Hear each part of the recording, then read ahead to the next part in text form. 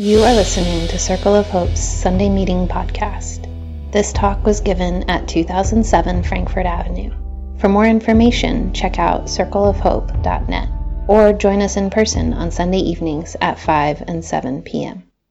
I was talking to a few friends of mine this week. I was texting them little reminders about we're trying to find out how much people are committing to share in our common fund so that we can make a budget that makes some sense for 2019. So it's like, hey, could you get your common fund survey response in was kind of the refrain. And if you want to throw your hat in the mix, and we'll count you along with everyone else to see how much we actually have. So if you want to participate in that, let me know. But anyway, someone who was real kind of good at keeping track of these things was lamenting. She was lamenting the fact that she didn't do it sooner, because she's usually on top of everything, and she didn't quite get there. And I felt some maybe some sympathy or empathy because too many mics, because it's a little bit there's a little bit extra emotional labor in this week, I think, and in this time. And so you might not have gotten to the thing you intended to get to, because there's trouble, there's problems, there's stress, there's difficulty, there's things in the world that make maybe what you're used to a little bit harder. Do you know what emotional labor is? Yeah, it's well within the lexicon of feminists in particular, but I think it affects all of us, even though it disproportionately affects women. One author writes, Have you ever felt drained after working to continue smiling at disrespectful customers or faking interest in your coworkers' relationship issues? This type of labor has a name: emotional labor. Is this you? Coworkers' relationship issues is kind of funny to think about, but there is something you have to kind of put on to be able to kind of survive in the world. Women in particular are frequently expected to appear empathetic and concerned for others, while simultaneously suppressing any emotion that could be used to dismiss them as irrational or hormonal. Have you experienced this before? A lot of weight you have to carry. And even today, the household and home environment have demands of emotional labor. And between straight couples in particular, the division of domestic work is uneven. I think you probably know that this generally is true, even though it may not apply specifically to your occasion. The division of domestic work is uneven, and women are performing not only the bulk of household tasks, but also day-to-day management of the home, and even things like keeping track of people's schedules and stuff like that. That's all part of the labor that we're talking about. And I want to pause here because you can see this emotional labor displayed even in public. There's so much trouble in the world. It might feel like a long time ago that we had the Kavanaugh hearings. But you could see this with Dr. Ford, who, by the way, has had to move 4 times since the hearing and is still receiving death threats, in case you're keeping track of what's happening. A lot of trouble for this woman. She needed to remain calm, even though she was being grilled by the Senate Judiciary Committee. Meanwhile, Justice Kavanaugh could scream and yell, along with Lindsey Graham, too. That's the kind of thing we're talking about. And my point today isn't just to emphasize this apparent sociological disparity between men and women and who holds the labor. But I think it's noteworthy enough that let's just, hold that, ponder it, at the very least. Compute it. But I also think that for many of us, there is emotional labor that we all experience. Even if you're a guy, And this week,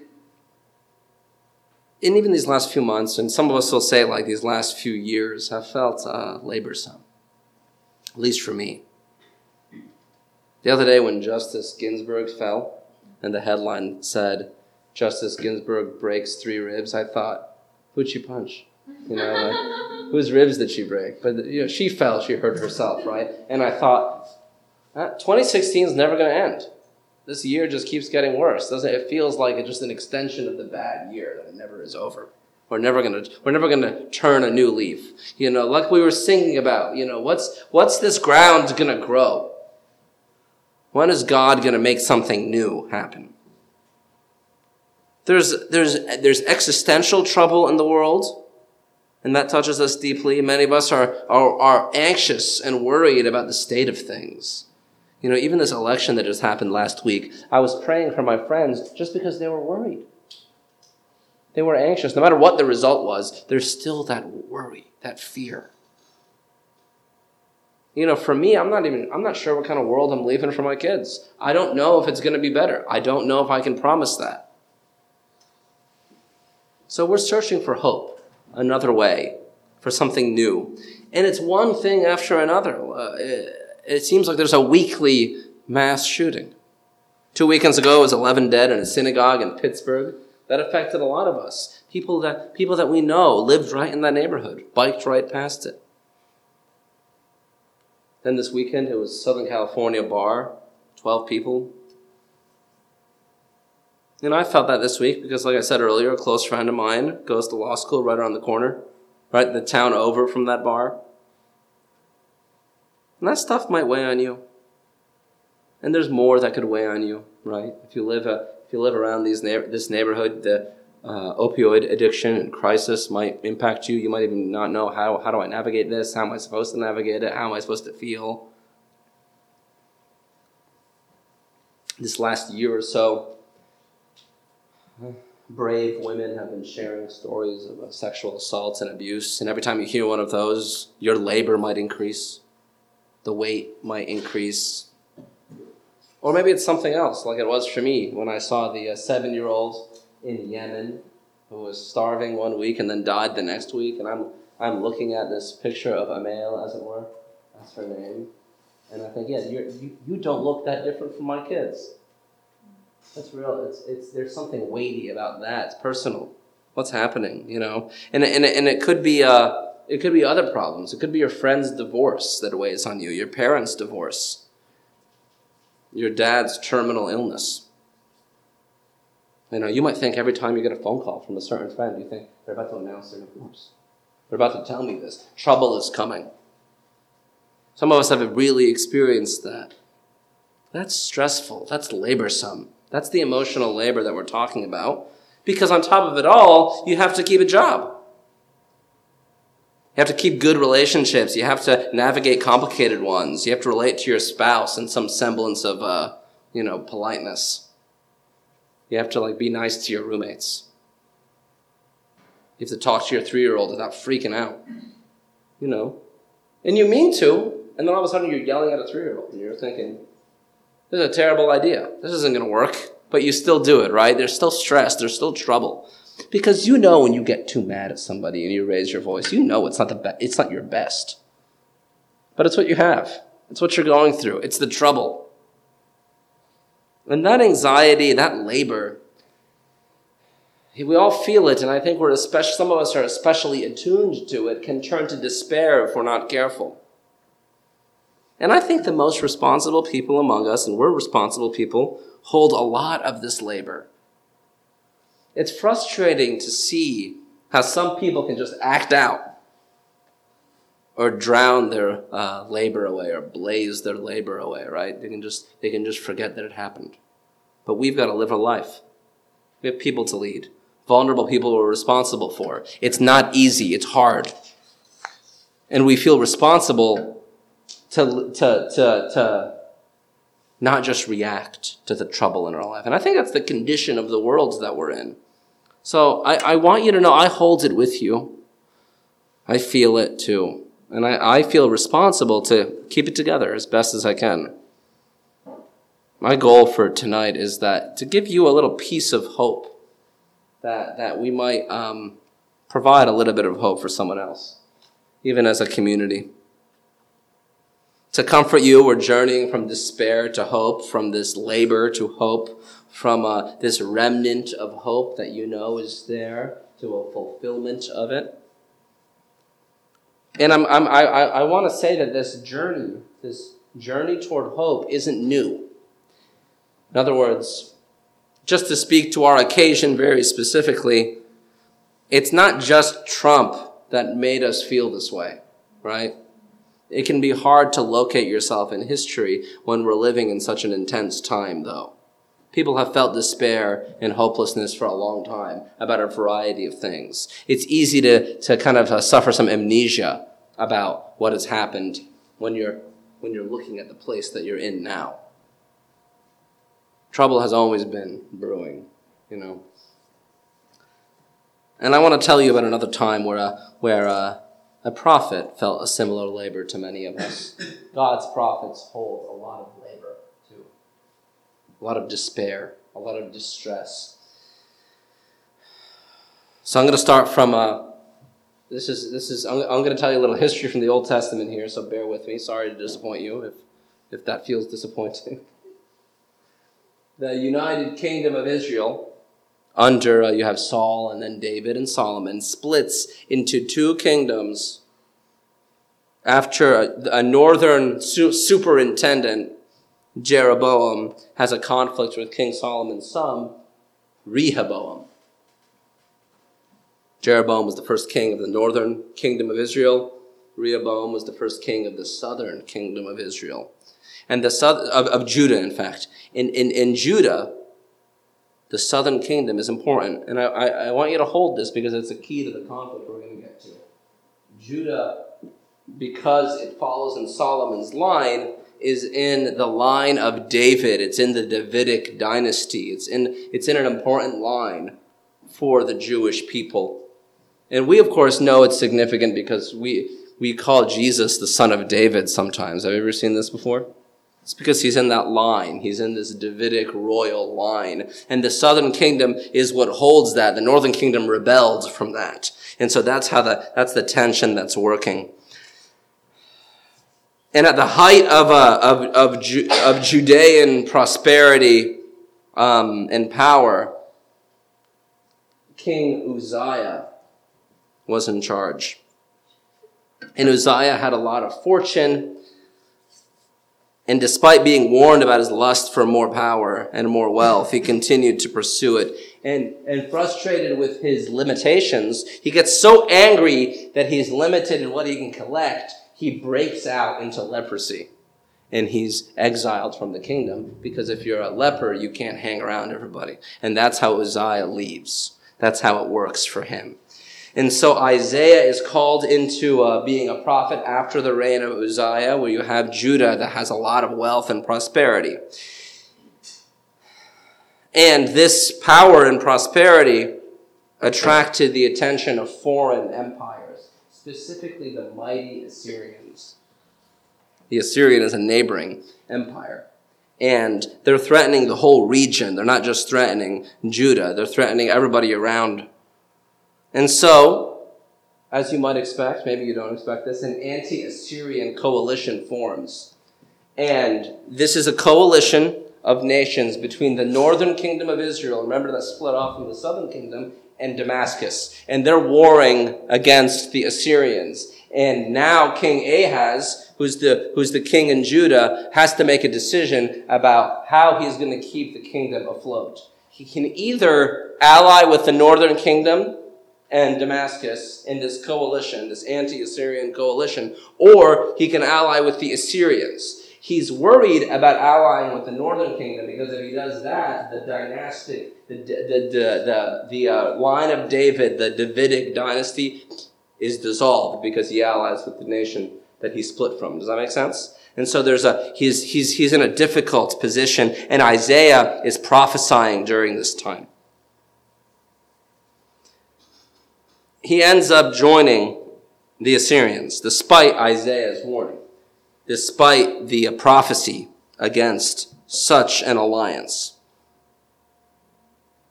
But can you blame him?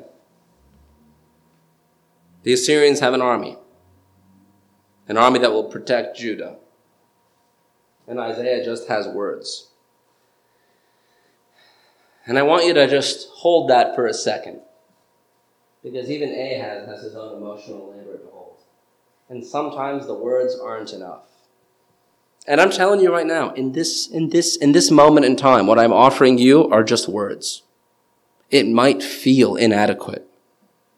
It might feel like a problem. It might feel like not a comfort in your own distress. So you can empathize with the king of Judah here.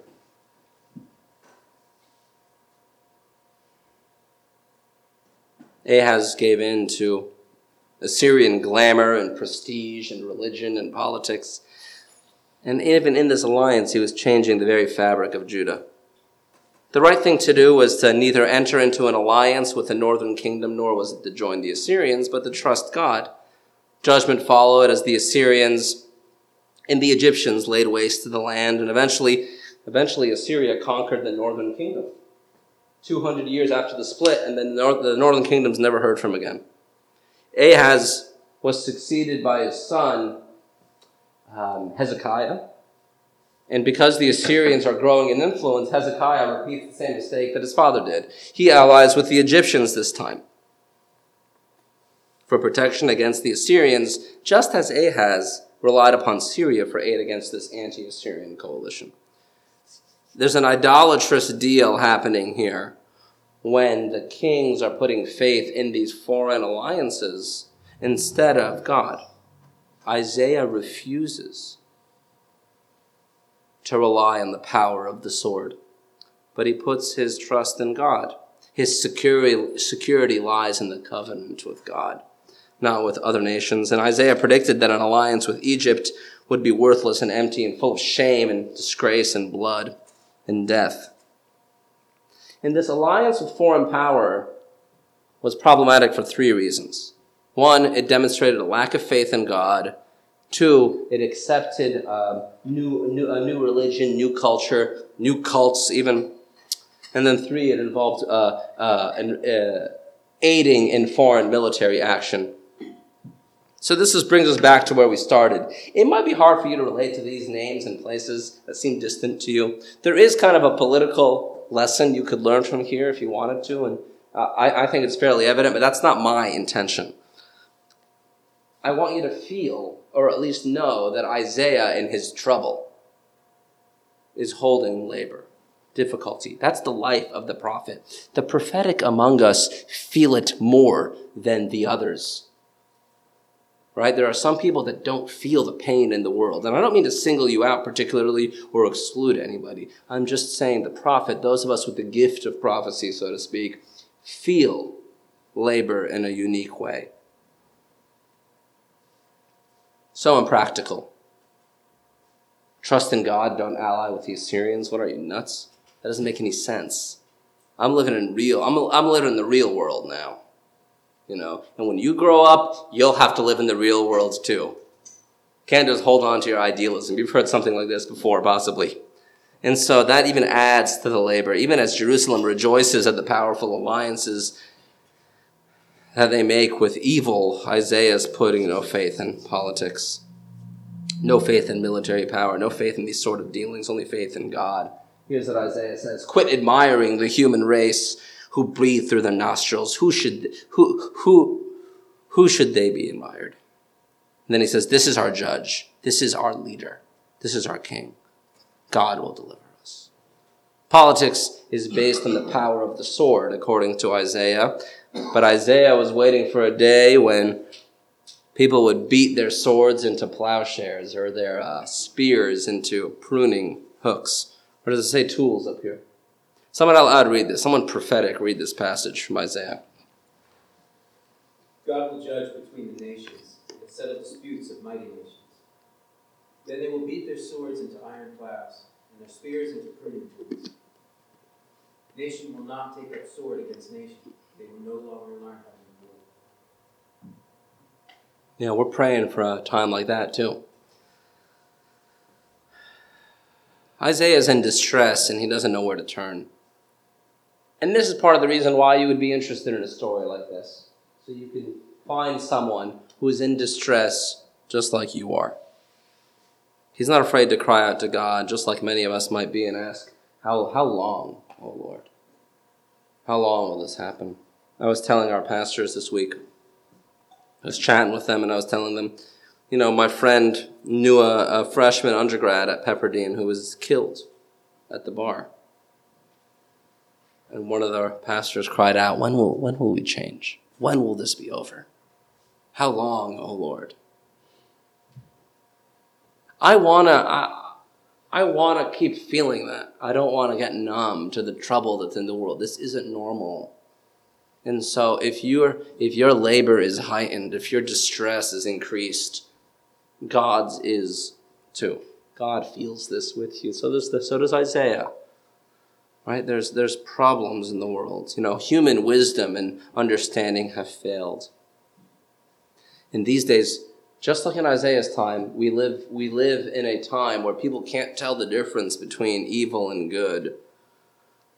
Here's what he says: Doom to those who call evil good and good evil, who present darkness as light and light as darkness, who make bitterness sweet and sweetness bitter. Isn't that a timely passage? Because we live in a time where you call out good and someone says you're just being partisan.